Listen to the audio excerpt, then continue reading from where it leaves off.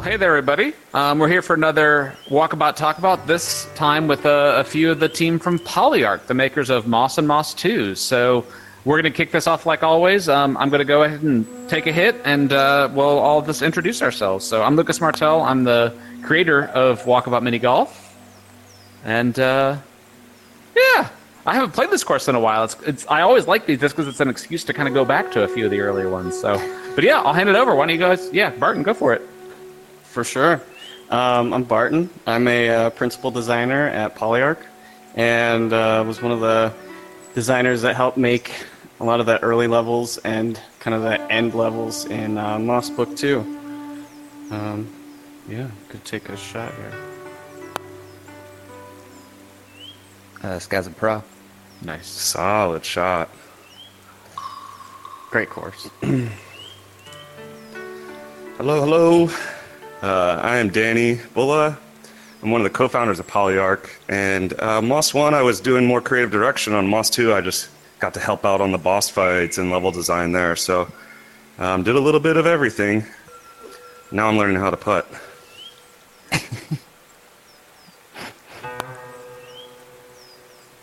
Get the turn. Nice. We'll work with that. Good shot. Nice. Hi, everybody. I'm Chris Barassa. I'm a design director at Polyarc. I helped out on Moss Book 1 and Book 2 with levels, character combat, and some AI work. Now the pressure's on. Not everybody made the turn. Well, that's too hard. Oh. Oh. Nice. Risky, but bold. Like it. Awesome. Little drama. Well, yeah, so I guess one of the first questions that I'm kind of curious about is just sort of like, so Moss, especially the first one, like that came out, actually, Moss came even before the Quest, didn't it? Was that out? Yeah, PSVR. Okay. Oh, that's right, because you were on PSVR 1, so, yeah, so you guys had done that quite a bit before the Quest came out then. Was there, I think go ahead. I was just going to say, I think we were prototyping it starting prototype Moss around 2015. Oh, wow, okay. Maybe, and then like really starting to get going in 2016-ish. So it was pretty early. We were still using the DK2, I think, at the time. So I'm curious then, did you actually design it? Because like one of the things that I love is that it's fairly traditional in the sense it's sort of like it's the controls of a fairly traditional platformer. 3D platformer, but you did integrate a lot of a great sort of like adding VR and adding sort of like the hand controls. Mm-hmm. So was that something that was that in there from the beginning, or did the PSVR 1 version not have some of that extra stuff? Yeah, actually one of our engineers prototyped together. They took a PSI camera and I believe it was the Oculus camera at the time. Was it the Oculus camera? Because that wasn't being tracked. But anyways, he attached the PSI, and so we were using a combination of the nunchucks from the PlayStation and using the PSI without any camera on the Oculus side yet, because that's true, it wasn't tracking yet. And so basically he put it together, and so we were using PlayStation Move controllers with the nunchuck that is no longer there. So we had the joystick in the left hand, and we were using a PS Move in the right hand, and doing very, very primitive interactions and prototyping until the touch controllers came out. And that's sort of when we were able to like launch off. But yeah, so it was pretty janky early on, but it allowed us to start feeling what it was like to sort of move into the world with your hands and stuff. It was kind of trippy at that time. Yeah, I remember, I know I've said that before, so I won't like totally reiterate the story, but I remember that very first time that I picked up the hand controllers, and at first I'd really thought like, oh, the hand controllers are going to be such a gimmick, and not realizing just like how much immersion that to me it's just as much as the actual headset to it. So, but yeah, that's super cool though to know that you were really not bad for left-handed. What a that was great. But yeah, that you guys were like, was there any worry about that, or at that point did you already know that sort of like, oh no, the hand stuff will be ready in time for us to launch, that you knew that it was going to be there, it was just a matter of like you were kind of out ahead of it a bit? Yeah, well, we, at the time we were at the co-founders and I were working at Bungie, and we were in Bellevue, and we had friends at Valve and at as well at Oculus. So we were starting to see the early versions of physical interaction with the Vive controllers. And I'd say personally for me, that's like what launched me into wanting to start working in VR is because of the physical input, which, you know, if you believe that games are a function of input, then like for me, I was just really excited because like think of all the new games that we could make with this new form of input, similar to touch on the phone, right? It just kind of opened up a lot of different genres. So I think that was actually something we were really excited about more than scared, or not scared, but like worried that it wouldn't, you know, catch on. So I know you mentioned that you were working at Bungie. I'm also just a lot of folks watching these are kind of getting into the industry, getting into VR, or just games in general. I'm kind of curious. Did you guys all come from Bungie, or from the more of that AAA world, or what? How did you get into the games and VR just in general? Barton, you want to take that one? Sure, I'll kick it off. We all worked at Rockstar Games for a while. Okay. These two worked The there three of us. together, and then and then I worked there after them, and then Danny and I both worked at Bungie separately at different times. So yeah, I think basically all AAA background. Okay. I'm the not Bungie. I'm the not Bungie one of the group. I went after Rockstar. I went and tried a couple other startups and then bounced around a little bit before Danny gave me a call. How did And I'd you say guys some of the find... studio is probably around. I think the Moss team was probably 8 to 9, 10 people or so. Were all from Bungie, the original Moss 1 team, with a few from like BioWare and a couple others that joined up. Now we're a lot more spread, but early on it was a pretty high density of Bungie people that we met. Yeah, I mean you're going to work with the people that you want to work with, it especially because how big was the team for the first Moss game? Including like our 16? operations, 12 to 13, and then I would say 3 of them were developers by trade, but became developers because they had to wear multiple hats. Right, yeah. Lincoln being one of them. I think you've met. Can I just launch this over? I think we're gonna go. I don't think you're gonna make that. You really Anything's make it? possible. I mean, if you believe, heart of the cards. Yeah, YOLO. Part of the cards. Woo! Oh. I mean, you got over. Good idea. You did get over. Yeah. So I'm curious how you guys found that transition coming from AAA into more of, I mean, not only VR, but also more of an indie space. Like, had you worked on smaller projects before, or what was that transition like? Just because VR is notoriously kind of very small teams and indie development. Yeah, it is. I think probably we all have our own sort of experiences with the transition. I think, for instance, I know Barton was looking for a smaller team, which is sort of how him and I got started talking. And then I know for us, starting us co-founders, is I think we just sort of wanted to have a little bit more expression, a little less scale, so that we could be a little bit more nimble in general with our development, which is just something that isn't really the AAA scale games don't really afford that these days. Right. And so that transition was nice. It was harder to come to a smaller team, but it was so much more fulfilling relative to that, like in a different way, because now you're getting to do a lot more. You're getting to grow and do things that when you're in a larger scale, there's just, maybe not time or resources for you to be sort of more spread like that. You need to be honed in on the thing that you're working on. So I like that part about the experience. I don't know, Barasa, how it's been for you.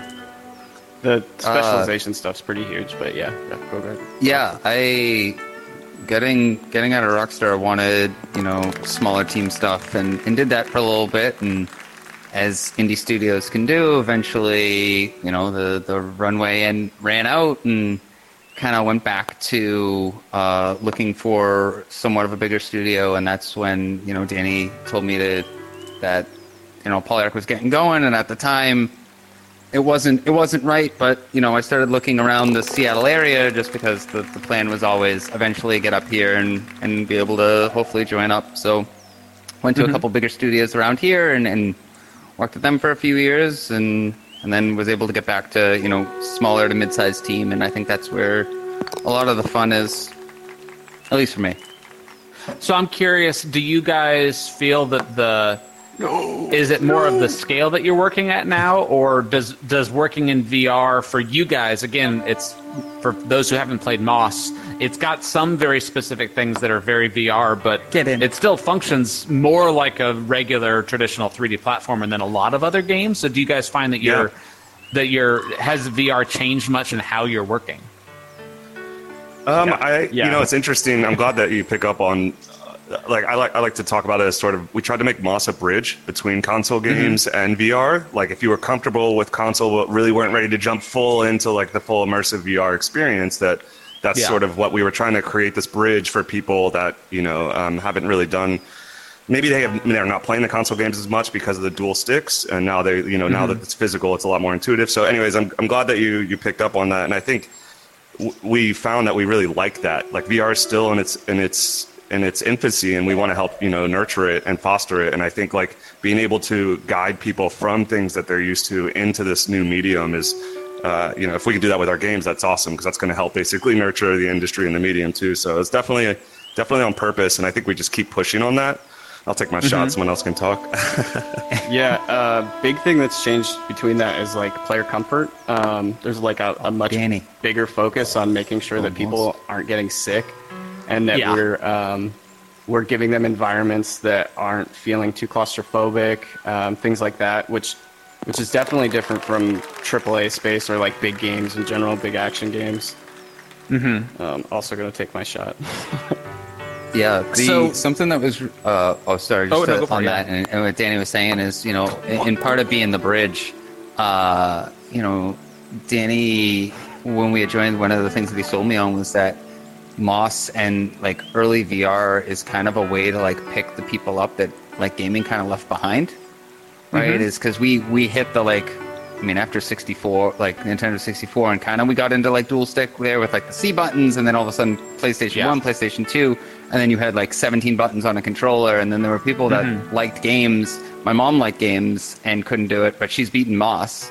And it's like, so we were able to kind of like bring people back into something new by, it can be a little more simple because the medium is so new, so it's like fresh again. It's funny that you mention that, because I'm kind of that same thing where I didn't grow up. I never had a console growing up, so I never got super comfortable with just sort of like the dual stick. And especially like I can do platformers okay, but once it becomes like true third person, like and you're controlling the camera and the movement. Yeah. Exactly. I just never learned that. I can do like WASD just fine, but like if you actually, I remember I was trying to play Last of Us, and I literally couldn't get to the first hour of the game.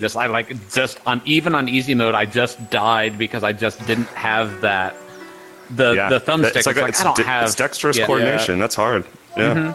It's really hard to train too. Like I know a lot of people that are like want to play these games, and like for example, my dad wants to play first person shooters, and just can't get the dual stick action down, and it's challenging to train that. So this is a good medium. He enjoys being in VR too. Yeah, but I was also going to add, but you hit it on the head. I had zero problems with Moss or Moss 2. I think the only issue that I'd ever had at one point was just that I had to set, I think it was Moss 1 that I got like halfway through, and then I had to set it down for a little while. And then when I got back in, I had to just like, oh wait, how do I do a couple of the mechanics things? But that's just games in general, unless it's ultra simple like this. But yeah, it's always like even this, I had to remember how to just very quickly, the curve was, it's like, okay, how do I turn? How do I teleport? But that ramp of getting in is great. I would actually say this is a perfect, this game's has the similar properties that Moss does, that allows you to come and sort of be tranquil in it and hang out. I think you guys are leaning on social presence, which is another great property of the VR medium that other mediums don't really have. And whereas Moss, we sort of leaned into the character presence with the companion and stuff. And I think in general, it's like from the same thread, right? We're both looking at this medium that like really empowers presence. Yeah, and creating an experience around it, which is great. Yeah, so I'm actually kind of curious about the character stuff, and one of the things that I think you guys nailed is something that not a lot of people think, because VR think like, oh, I want to be in a place, but there's also something that just VR looks really, really nice when you've got a lot of little things. Like for us in God mode, when just everything is small and it's all right in front of you, VR just works so freaking well. Maybe it's just that you've got more resolution and you've got better depth perception was that close, but was that something that you guys 100%. Were kind of building in from the beginning? Yep, that was I think that was sort of what pushed our art direction forward, which is that feeling that we had in those early Valve demos and Oculus demos where you could look in on the small villagers. There was a couple early demos of that, you know, alongside it being a little bit easier and cheaper on a production side if we're making smaller things and not grand, large things, it also really felt great and powerful in the medium. And so we sort of had that constraint going into that we wanted to look down on small things and do something small scale, and sort of was an option between aliens, toys, or rodents. And we all sort of resonated with rodents at the time. And so that played a big part, right? I think everything about Moss was medium first, and then out from there. Oh no, I want to see. So it's not like you were ever necessarily thinking of it like Moss was always VR, designed from the get-go for VR. It's not like there was ever a 2D or a pancake version of that ported over. It was always designed from the ground up. Yeah, from the get-go, that's how we kind of started. We wanted to design from the medium up. In fact, we were at coffee, like moving, coffee cups around with our hands like they were blocks, and playing like a physical Zelda game while we were trying to imagine it. I mean, in fact, I'd even wonder.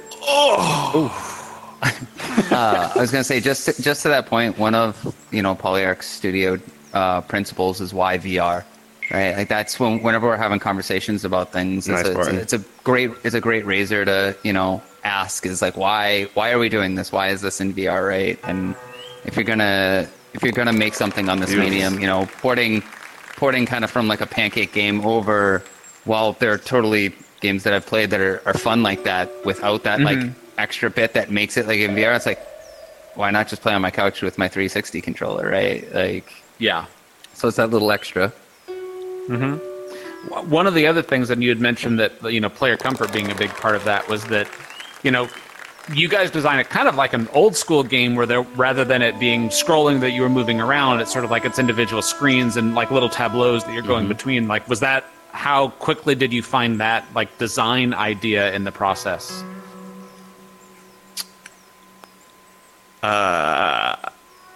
Cool. Good. Man, it's a lot to both or was interview that, or was and that try to another excel one that at was just Pup-Pup. sort of? No, that was fortunately we had that earlier prototype with the DK2 camera and the PlayStation Eye camera that I was talking about earlier, and I was playing around in Unreal, and because we were doing Zelda, like Moss was sort of like, hey, what if we, that like log line was like, what if we took Zelda and allowed you to move the things around instead of like pushing the blocks around. So it's very, very simple, very, very simple. And hold on, let me make this shot. Pressure's on. Pressure's on. All right. Nice. That's a good sign for my answer. So the first thing one of the things that, sorry, I'm in your face, the designer brain in me said is like, how are we going to move how are we going to do the screen wipe? Because Zelda has that, because you called out the classic simple, on the design team we try to look back to the Super Nintendo, Sega Genesis era where there was a new medium and the games were very simple and had simple input, and so that was a big part of it early on, was going back and thinking about the simplistic retro games, taking those things. And so one of those was the classic, like you pointed out, the screen wipe. And so we know we needed some way to move the player around the world comfortably. And so we just tried the fade in, fade out. And then sure enough, that worked. We tuned the timings and stuff, but and then shortly after that, we're like, what if we played a page turn, as you did it, depending on the direction that you were going. And that kept the player immersed even when the screen was faded. And so just trying to do these things. And I think that's a big sort of overarching thing about VR development. It's like you were saying, there's some new people listening. A lot of the same things that players and developers had to do in game development still stands true in VR. You just have to solve the problems a little differently, but you're still solving basically the same problems. It's just in a different form of input, which causes you have to not be able to like copy one thing from the other, and just adds a little more problem solving to it. Which I think makes it really interesting for us as developers. So how did that process change much, if at all, for... You can do that. That's a little scrat. How much did that process change, or the team change, or what was like going to Moss 2? Like, I'm just kind of curious how the process changed. Process did change. You want to start, Barton, about that? 'Cause I think I can. As somebody who got brought in for Moss 2, the big thing was team size increased quite a bit. We doubled the team size, right? Is that right? Yeah. Got up to Something like 20-ish, that. I think. 20, 22 Yeah. from 12. Oh, okay. Yeah. Yeah. So pretty big team increase. And then, yeah, I mean, beyond that, I don't actually know. So Danny, you could take over Barasa. Hey. Yeah. I don't know who shot is. I mean, I think it's yours. I think mine. one of the biggest things is we finished Moss 1, and Moss 1 was a compact experience. It was good. So the first thing we kind of sat down and, wow, you did it, nice shot. Was like, people want more, right? Like the biggest feedback we got on Moss 1 was we just want more. So it was immediately like, how are we gonna make more rooms? We tripled the amount of weapons in the game. So like we just kind of jumped right into like, let's prototype weapons. Let's figure out all the stuff. How do we get more areas and environments? And the backtracking was one of the big things that we kind of didn't have in Moss 1 that we really wanted to kind of put together. Was that, because that's like, if you want that Zelda feel, right? Like you backtrack in a dungeon, you go back through, you come back through with new tools, and it's that thing that you saw that you're like, oh, now it's the time to do it, right? And that was something that the team felt, and we people talked about was lacking in Moss 1, and that was I feel like we did a really good job hitting that in Moss 2. Is that with the new abilities and powers, you're able to come back through and play the same level or room differently now that like you've opened it up, so it feels like you're mastering the room as cool progresses. Yeah, and so I'm also kind of curious. So you said that you pretty much rolled straight from Moss 1 into Moss 2. So I know you did was it Twilight Gardens? Was that the name of the expansion pack? Mm-hmm. So, yeah, that's when we really embraced guys... the quest. That was like the quest launch, yeah. So, but you guys really sort of like rolled sort of like straight over into that? Oh, yes. I'll take it. Wow, nice. But so, yeah, at what point did you end up sort of like both scaling up the team, but then I guess I'm also just kind of curious if sort of like if you were working on other projects sort of alongside that, or if it's really been sort of like Moss and then laser focused Moss 2 from there on. Oh, come on. It has not been. I mean, in general, I think Moss has been the game that we've been working on that has been out to the players, but internally as a studio, and this is another thing that was important to us, is that we have multiple projects. Sort of, we see that as like a vital thing for the studio's success, is to have multiple different projects, including IPs that other different players will enjoy, other different developers will enjoy. I think it can get really kind of stagnant if you're just working on the same IP or the same game as a developer, even if you love that game. And so just inherently, we've been actively trying to explore things, look towards the future of, immersive tech. So while we do have a team working on Moss, we have other teams that are sort of looking at concepts, maybe taking a break from like full production schedule and sort of just doing some R&D to catch a breather, or working on getting some of the projects we've already made onto other platforms. So we have a team, that does work on Moss, or was a team working on Moss. And then we have other teams that sort of look towards other things that we think is both important for the medium and also for our studio in general. So you were talking a little bit about just the design side, especially with Moss 2, and sort of like that ability to pass back through. I'm kind of curious how you guys break that up, but also sort of like one of the nicest things that I've felt working on Walkabout is that each hole sort of stands on its own. And even a course, like it just breaks down into really nice little chunks that you don't want to put two holes that are similar next to each other. But in general, it's just super bite size, and it makes the design process a lot easier. How much challenge does that interconnectedness and also like having the story that has to make sense and the world needs to sort of all fit together? How much does that sort of more meta approach add to the design process? a lot. A lot. Yeah, I mean, I think we Go ahead. I was gonna say, one of the biggest things that we had with Moss 2 and teaching mechanics, and I mean, you do a great job in Walkabout with it, as well as while you don't have two holes that are the similar, I think it's Quixote that you introduced really like the wind mechanic, and it's like the next 2-3 holes are all like the solution, right? Because mini golf is a puzzle at the end of the day, and it's like the solution is all wind related, right? And then you start sprinkling. You don't see it for a little bit. It starts showing up like in 20,000 Leagues. Like it shows up again. It's like, oh, right, I learned this mechanic, and now that puzzle mechanic's back. And so with Moss 2, we did a lot of, and even it started in Twilight Garden because that was when we introduced Quill's like first time the ability to give her like that special charge that, you know, you reach in and she can shoot her sword.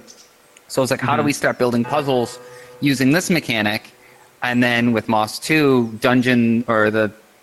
dungeons were kind of, again, very Zelda style. You get the bow in Zelda. It's like, well, now every puzzle is bow related, right? And it's like, I don't know the answer, but this is the key. I just don't know where to put it yet, right? And so we did that a lot in Moss 2. It's like, how do we teach you these mechanics? And then it's like, okay, we can put that mechanic in our back pocket for later in the game. And it's like, hey, do you remember how to use this? Because here it is again, right? And now it's in combination with another one. Yeah. Like, can you put it together? And how much are you able to design either on paper or just like before you actually gray box stuff for things like that? Or is it a lot of like gray boxing and then just ripping it apart and rebuilding it? We actually had a huge map that the design director built, and we utilized that to kind of like make sure that we have all the kind of pieces and stuff in each of the rooms, and we can look at that beforehand before we really get deep into the actual level design. There's a lot of gray boxing of that stuff kind of in that process, and that map certainly changed quite a bit, but I feel like that's kind of, you know, after the initial experimentation and prototyping, I think that's was kind of our gold star or North Star for getting through everything and making sure everything worked and was well connected, and that we still had opportunities for the player in each room to go back and, well, not necessarily each room, but to go back and use the abilities that they gained, you know, later on in the game.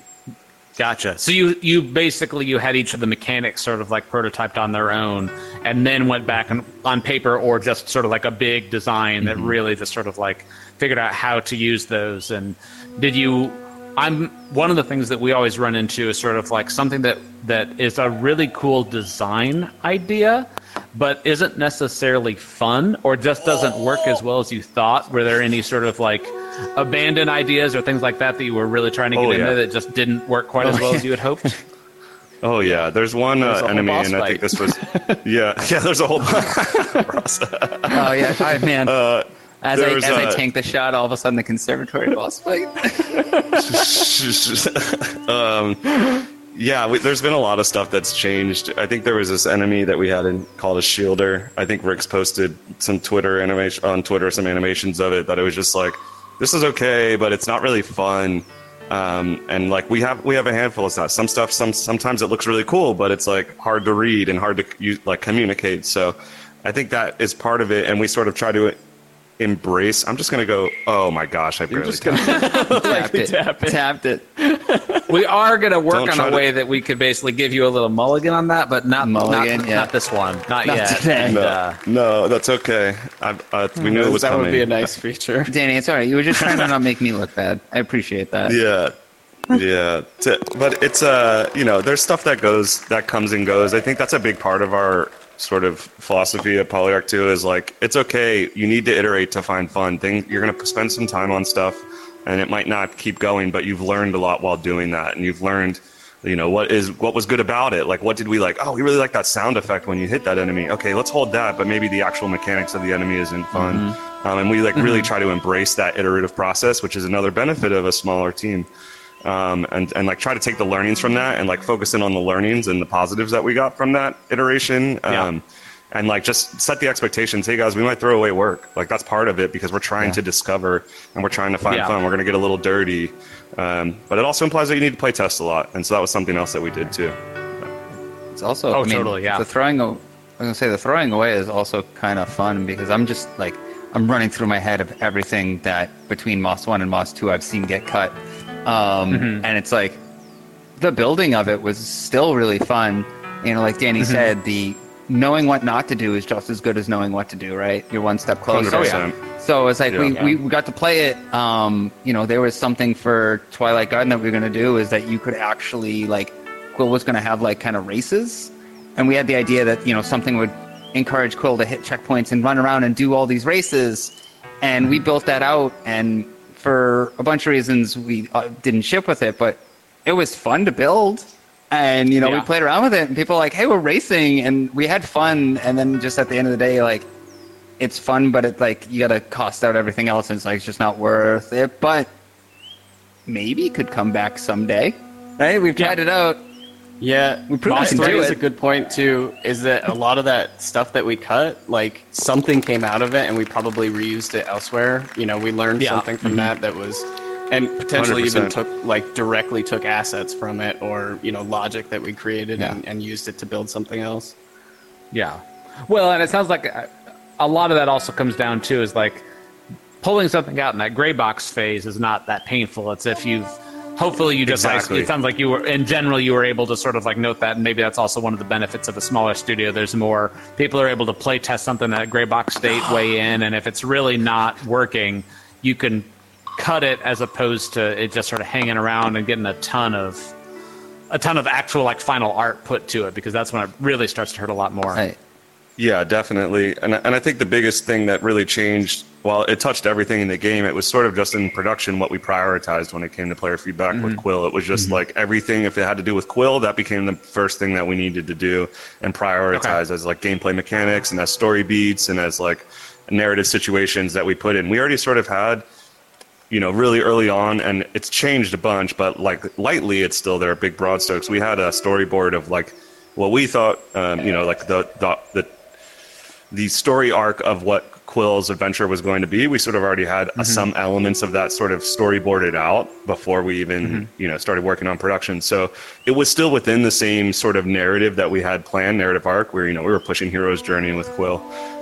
So we just, all it did was make sure that we leaned more into Quill during production and made sure that we focused on mechanics that sort of strengthened your bond with Quill more so than like made you look somewhere else or took you away from that. It was just really like embracing all aspects, whether it's story, art, or audio and animation. It was just like, do we make a bunch of enemy animations? No, let's make more Quill animations. Like sort of that was that really fed into it after we saw how much players reacted strongly to Quill in it. So it did affect everything, and we did have the time. Well, it's relative to say we had the time, but we were able to like come out with what we needed to, given the time we had after we discovered that. Gotcha. The reaction pass for Quill, I think that was pretty huge to make it feel like really alive and really bond with the player. Are you talking about sort of like the little animations, like the victory animations, basically? Yeah, little high fives and all that kind of stuff. Or Yeah, hints if you're in a room too long. Oh, sorry, but like if you're in for a puzzle too long, she'll try to like gesture, be like, "Hey, over here," or something like that to really make it feel like she's along, like she's trying to help you too. Totally. Yeah. Well, that's awesome. Well, thank you guys for joining and playing around. It's great to I love just talking to other developers and finding out their process and everything. Yeah, this is great. Is there anything else that you want to add, or anything else that you want to plug? Moss 2 on pretty much all VR platforms. Anything else you want to plug? Yeah, we've got Moss VR 2. Oh, sorry, I'm mixing them. I'm merging them. Moss Book 2 on PSVR 2. At the end of this month, it's actually both Moss 1 and Moss 2. So if you haven't played either of them, it's a good opportunity to jump in. We're really excited about the PSVR 2 headset. It's really exciting. I think just follow our Twitters, Polyarc Games. And I do have one more, piece of feedback for you guys in Walkabout. I think the find your lost ball or find the ball mechanic is the coolest thing, and it brings me right back to my childhood, because I grew up next to a golfing course, and I would go and hunt the balls and sell them back to the golfers. So you're triggering like inner 10-year-old Danny here by trying to find all these little balls. The hustle. I appreciate it. Magic cards. I never expected that was going to be as big of a thing as it was. It felt like a good way to get people to. We've had these big environments that we just wanted to encourage people to explore, was really the idea. Even the Fox Hunt came out of that same idea, just sort of like, we've got the space, like why don't we use it for more than just mini golf? So cool. Well, thank you guys again for joining, and everybody for watching. We'll see you next time. See ya. Thanks, Lucas. This was great. Thank you.